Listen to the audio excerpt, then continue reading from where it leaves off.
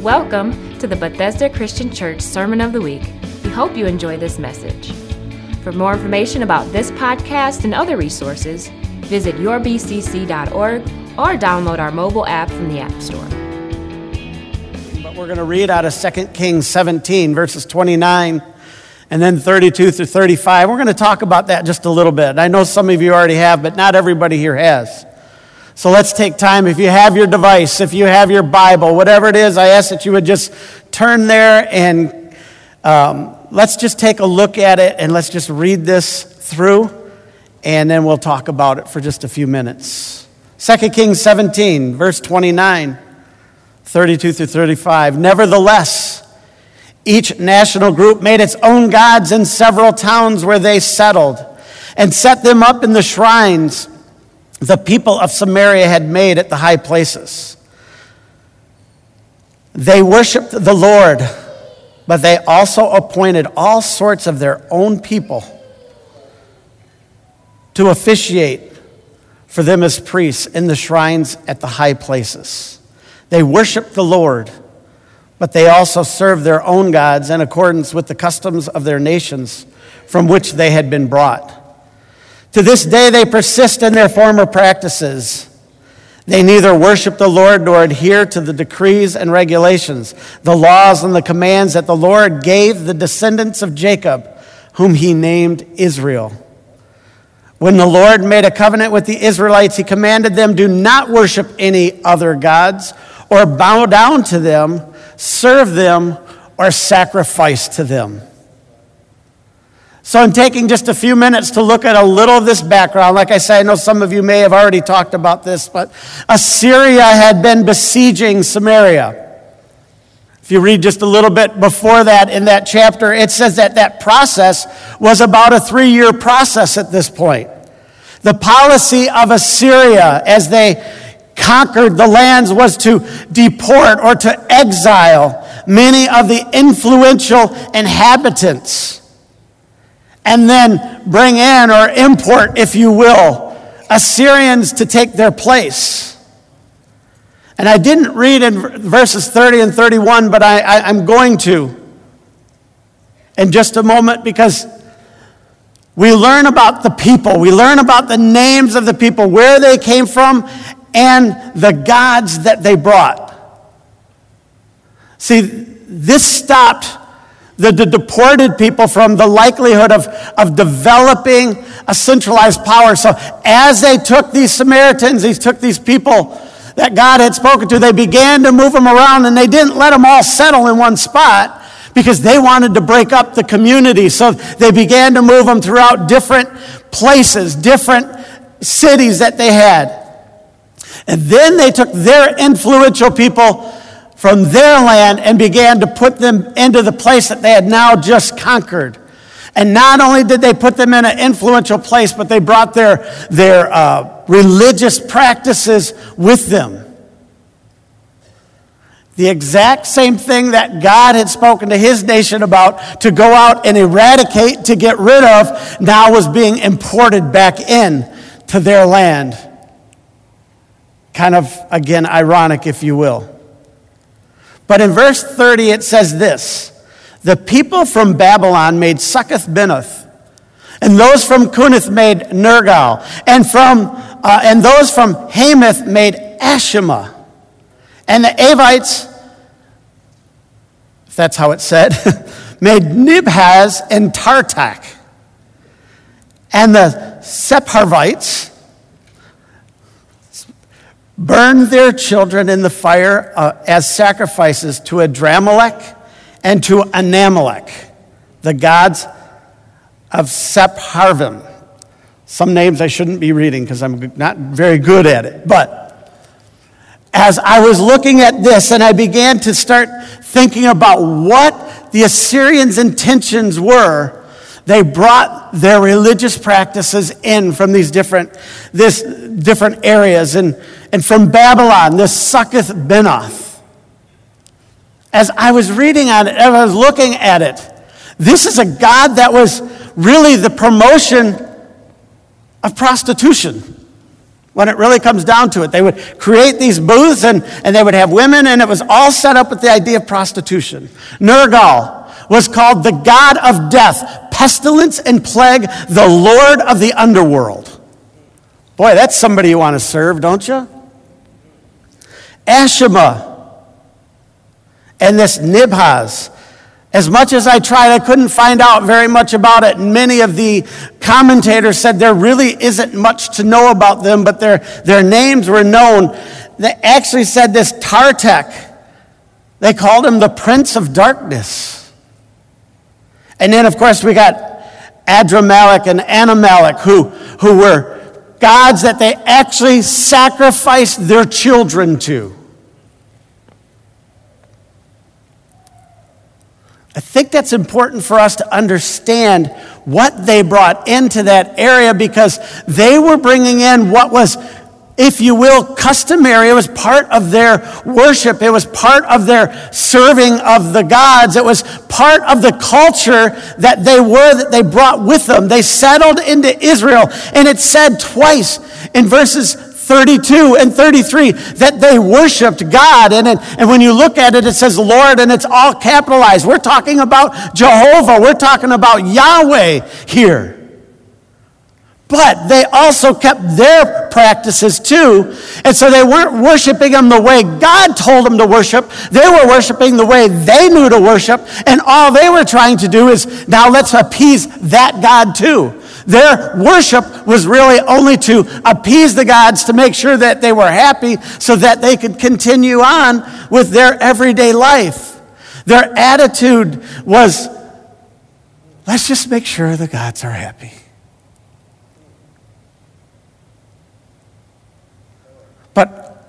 But Yahweh, Jehovah, said at the very end of that verse in 35, do not worship any other gods or bow down to them, serve them, or sacrifice to them.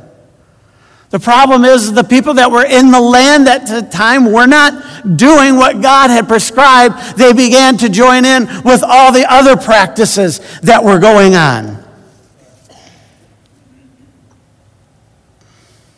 That was the normal, if you will, that those people were coming from. That was what they were accustomed to. That's what they were involved in their regular, I'll just say weekly lifestyles, in the way that they served, in the way that they worshiped. The Samaritans, those that had Jewish blood, Jewish background, they had become to a point where God was like, I'm telling you, this was not the last exile of it. This was happening somewhere in the 600s BC, before the big last exile of Israel at that time, just a few years later, some 30 years after that or so. But God was hurt. God was disappointed. God was like, what are you all doing? And I started to read this, and as I'm reading it, I'm reading it, and I'm thinking, these people are sacrificing their children. That's what they did with the god of Moloch too. And actually Moloch was tied in with that Adramelech, if you will, if I'm saying it right. And they were tied together, and these people were actually sacrificing children to these gods, and they were laying them on these statues, these altars. They said that this god had probably like a big horse head, and he had his arms outreached, and they would lay their children on that, and there would be fire burning, and the kids would burn up, and just absolutely crazy. But then I began to think, how many babies have we sacrificed in this land? How many sacrificed in this world? I just read something the other day that said there was, oh gosh, I'm forgetting the number now. I should have wrote it down. Worldwide, I want to believe it was like 41 million abortions. I don't know if I'm saying that right, and I apologize if I'm wrong, but it was, if it was 4, it was too many.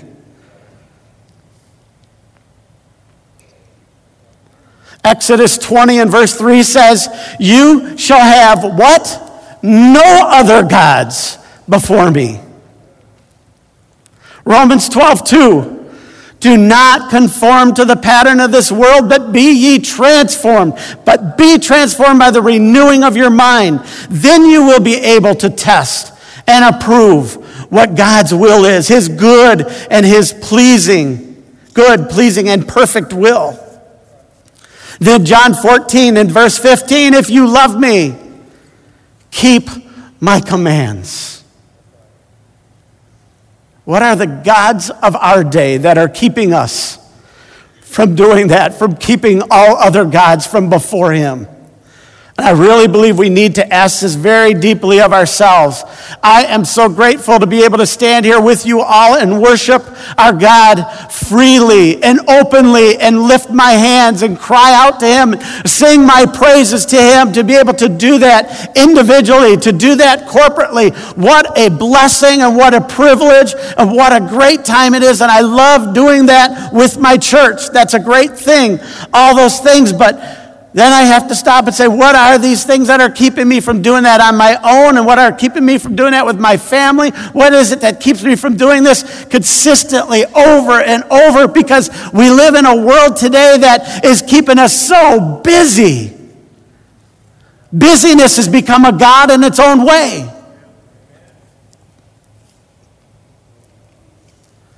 And we could put it in a lot of forms, but I think with busyness, we could put it in the sports realm. We could put it into the gaming realm. We all carry a phone. Do you know that if you have a phone with you, I read this the other day too. Your phone is typically never more than 3 feet from your reach. And if a text message comes in on your phone, no, not a text message. We'll just say anything about your phone. Statistically, we look at our phone about once every 3 minutes.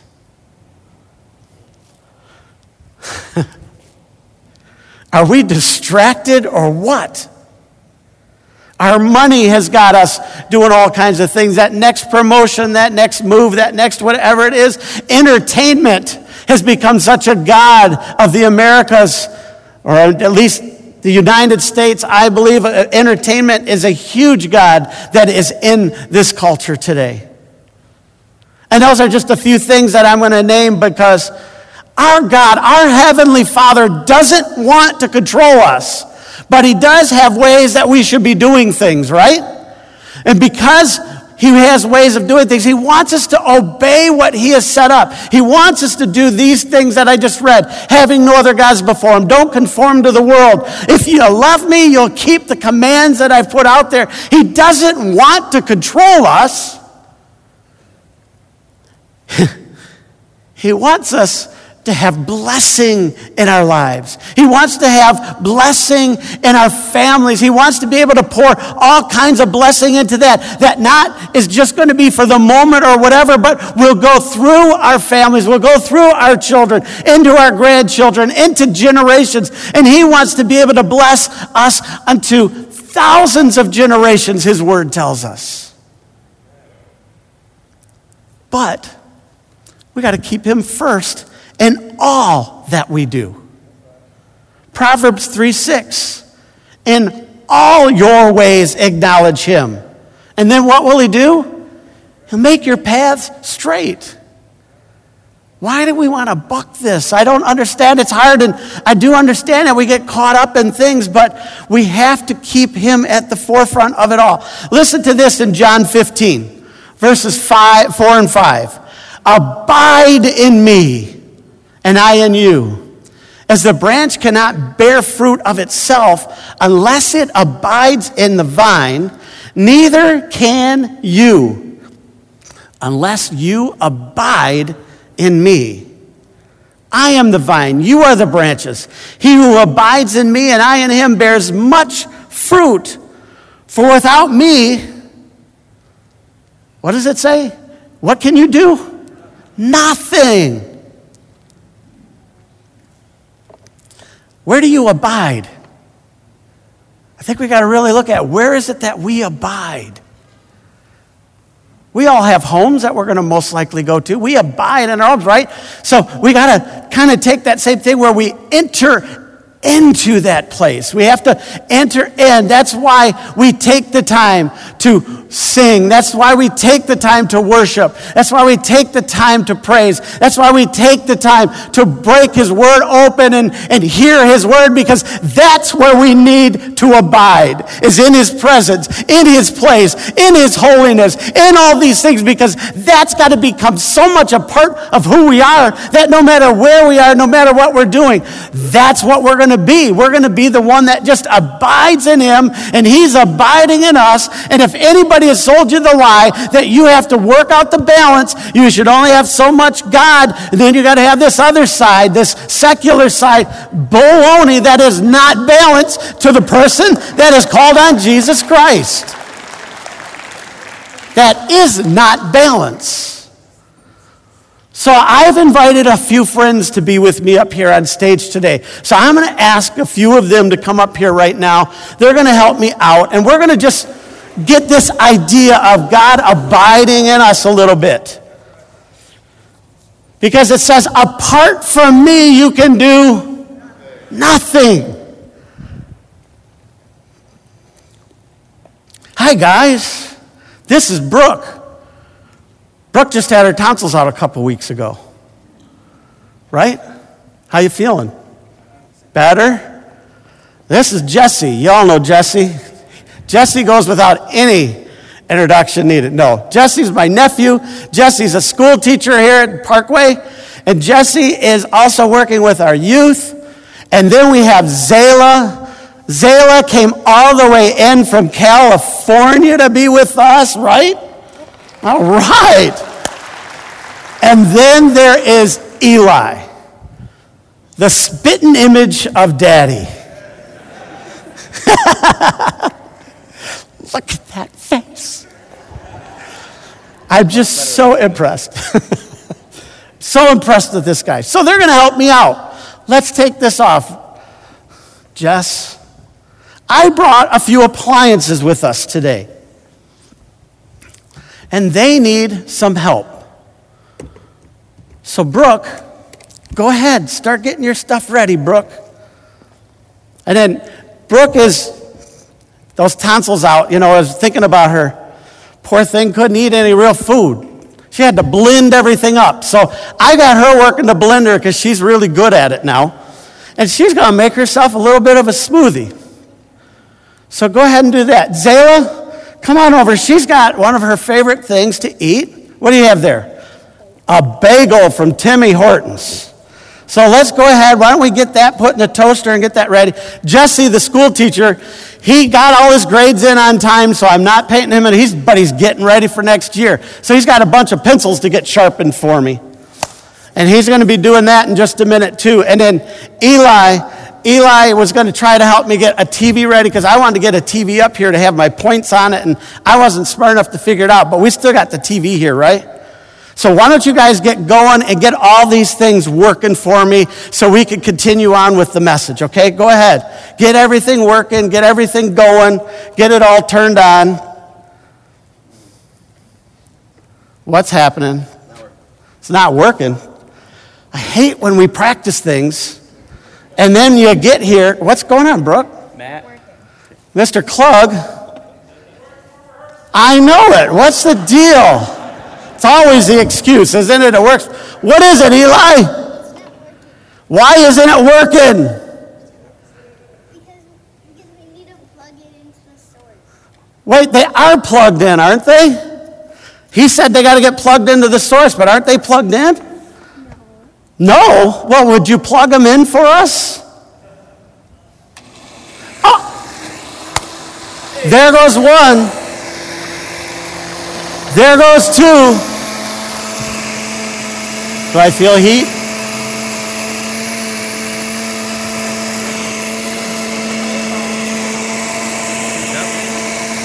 Okay, is it working?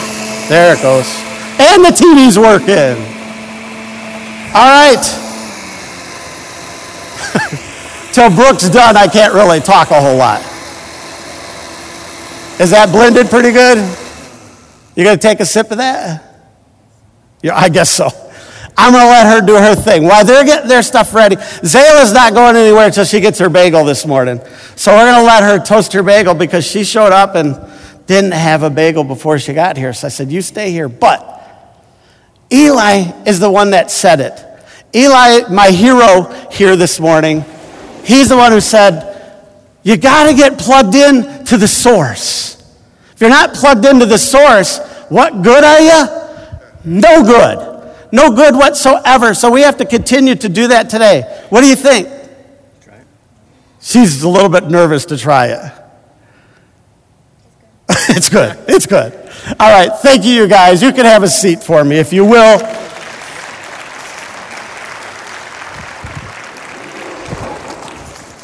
Most of us have been taught that certain things take high importance in our lives, but many have been taught to make lists. How many of you are list makers? Jim and Mary Visker should be the standing up and swinging their arms.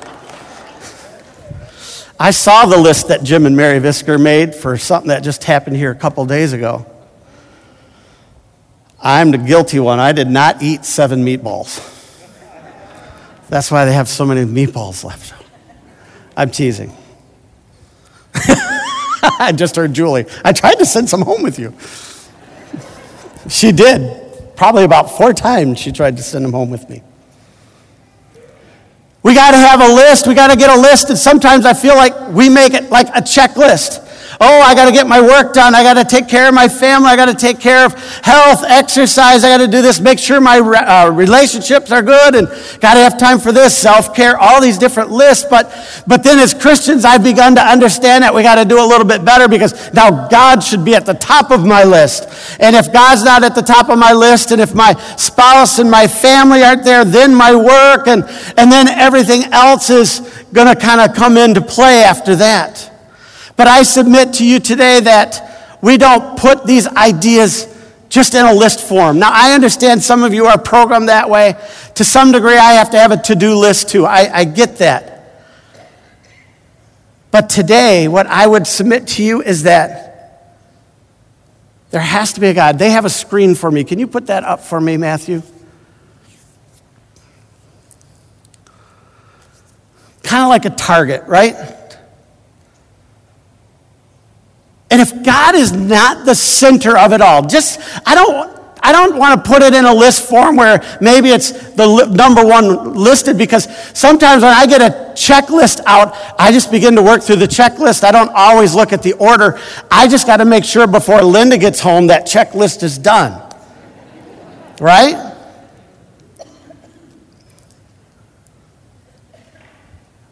But I want us to do it like this, that we've got to always be aiming for the center of our target. It's always got to be. If God isn't in that, then there's a big hole in the rest of it, and the rest of them are going to collapse without God being at the very center of that. If God isn't the source that we plug into, and listen to this, I looked up a different translation, and for those of you that are maybe really up on that, I looked at the Passion Translation, and I know it's got some really lousy reviews. But I love the way this verse is said. John 15:5 in the Passion Translation. It says, I am the sprouting vine, and you are my branches. As you live in union with me as your source, fruitfulness will stream from within you. But when you live separated from me, you are powerless.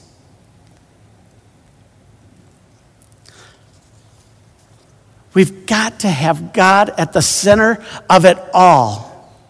Jesus has to be the center of it all. See, if God isn't at the center of it all, our Father, the Son, and the Holy Spirit with its leading, driving us all about to where we should be and what we should be doing and how we should be treating others and how we should act out with all these things and how our desires will be driven to a certain thing. If he's not the source, if he's not the core, if he's not the center of it all, it's all going to get off into very funny places and strange places because God's got to be the center of it.